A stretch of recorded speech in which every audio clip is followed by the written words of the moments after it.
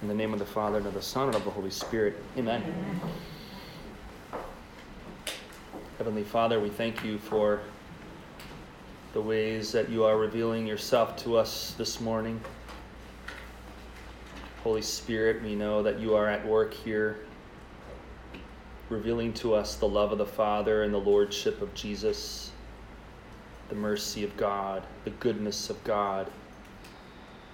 And you're also affirming us in our true identity. So we pray that the image of God that we all have will continue to be restored and perfected, so that the image that we have of ourselves can be restored and perfected. So let us all pray together in the words our Savior taught us. Our Father, who art in heaven, hallowed be thy name. Thy kingdom come, thy will be done, on earth as it is in heaven. Give us this day our daily bread, and forgive us our trespasses, as we forgive those who trespass against us. And lead us not into temptation, but deliver us from evil. Amen. In the name of the Father, and of the Son, and of the Holy Spirit. Amen.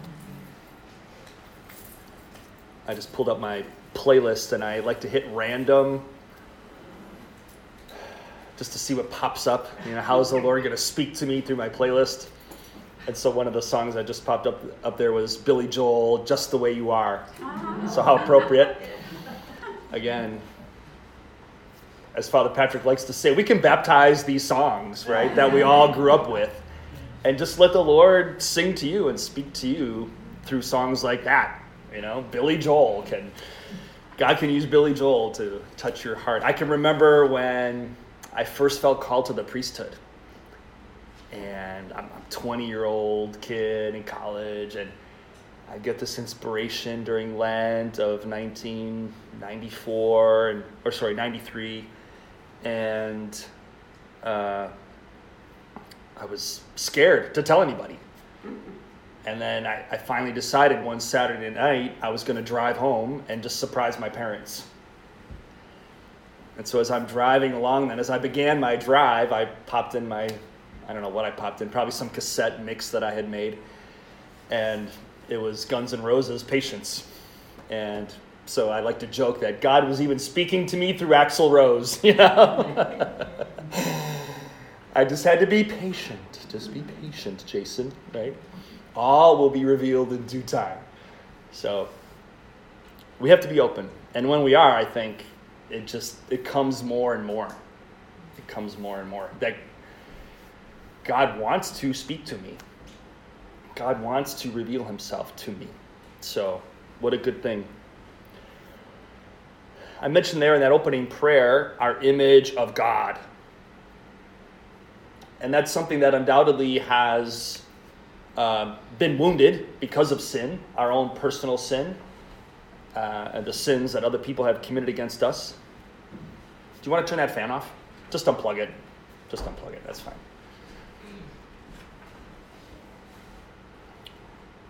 So, when we think back to the original sin, what was it that Adam and Eve did? They hid themselves, right? So they became afraid of God. They became afraid of God because of sin. And I think we all wrestle with that today. That's something that we all have experienced, this fear of God.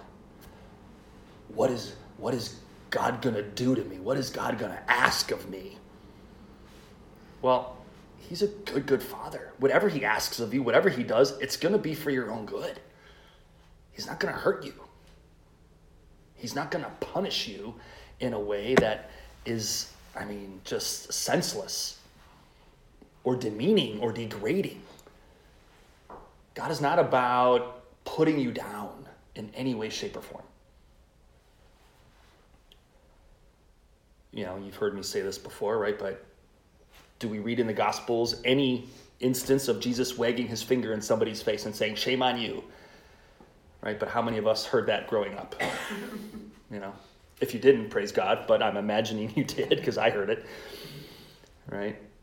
But that is not from God. that is absolutely not from God.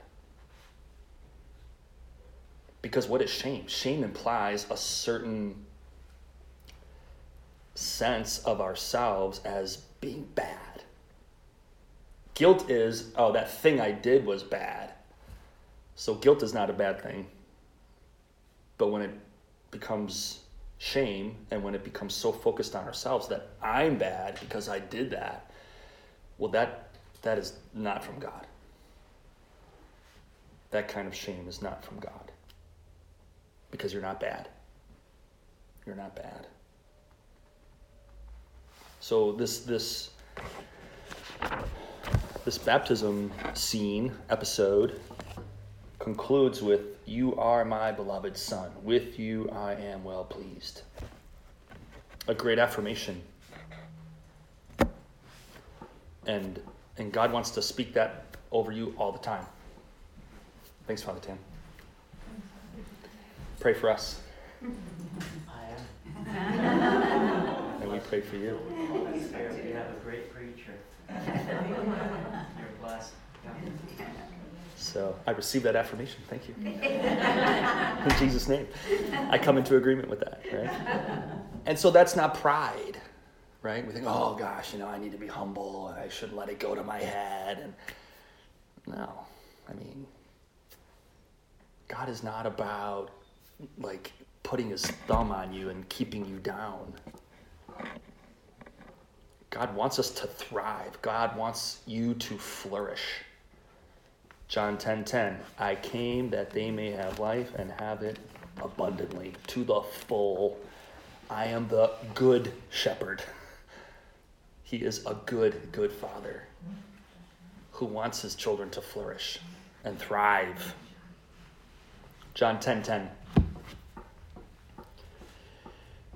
Yeah, but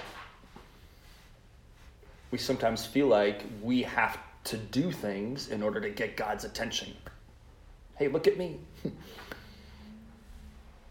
And we don't. We don't have to do anything to get his attention. And that's what allows us to rest. It's hard to rest in the Spirit. It's hard to rest in God if we feel like we always have to be doing something so that he will do something for us. His love is gratuitous in that sense. He freely gives it. And then he just looks for us to freely respond.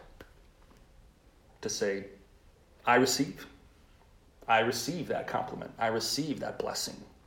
I receive your word. I receive your body, blood, soul, and divinity. I receive. I receive. I receive. But the devil would have us believe that we do have to do something, that we have to earn it, we have to deserve it, we have to go and get it. But, again, I got to get to heaven. I got to do all these things that the church tells me to do so that I can get to heaven. Did you hear God's name mentioned in that at all, right? I mean, that's just so wrong, right? I got to do this so that I can get to heaven. That's just so backwards and upside down and inside out, right? But isn't that what we kind of grew up with? Isn't that how we understood it so often? That's not the gospel. That's not the gospel. The reason why it is such good news, right? You say to yourself, well, that just sounds too good to be true. Well, that's why it's called the gospel, right? It's the good news, right? It is that good. And then on Sunday, as I was preaching about this, I noted what happens, at least here in Mark's gospel, what happens right after the baptism. Jesus, it says in verse 12, the Spirit immediately drove him out into the wilderness. And he was in the wilderness 40 days, tempted by Satan. And he was with the wild beasts, and the angels ministered to him. So anyway, Mark doesn't get into the temptations themselves, but when we look at the other gospels, the devil comes after Jesus. If you are really the Son of God, then do this. You see that? How the devil just took what was, spoken over Jesus and tries to twist it, tries to diminish it, tries to undermine it.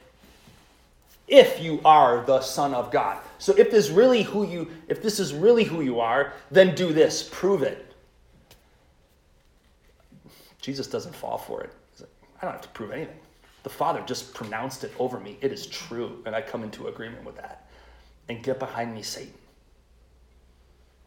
Get behind me, Satan. Man does not live on bread alone, but on every word that comes forth from the mouth of God. That's how Jesus defeated that first temptation.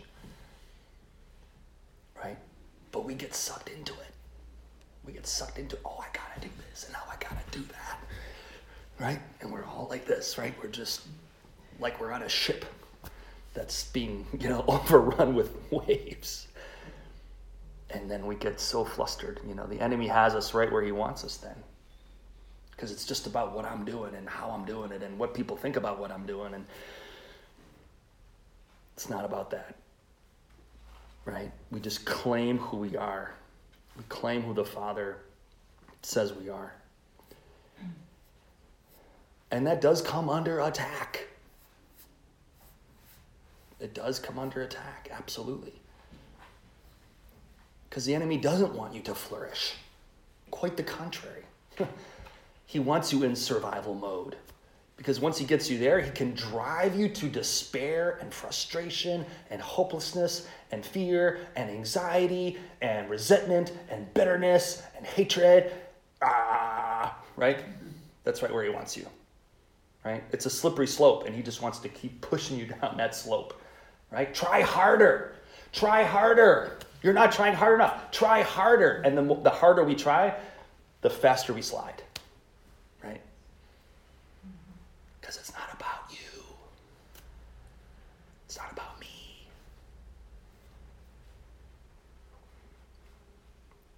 So combat it with truth. Combat it with truth. I am a child of God. I'm a daughter of God.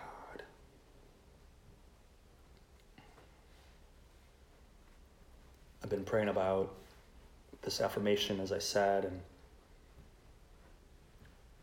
I think, when it happened to me, it kind of felt like it was with my audible ears. It was so loud. Most of you have heard me tell this story, but the words that I heard most clearly, most, loudly, the loudest words I ever heard from the Lord were, Jason, I believe in you. Well, that's an affirmation, right? Jason, I believe in you. And they were so loud. It was on the last day of my 8-day silent retreat. And the Lord knew I needed to hear that. And he knows that I need to hear it over and over again.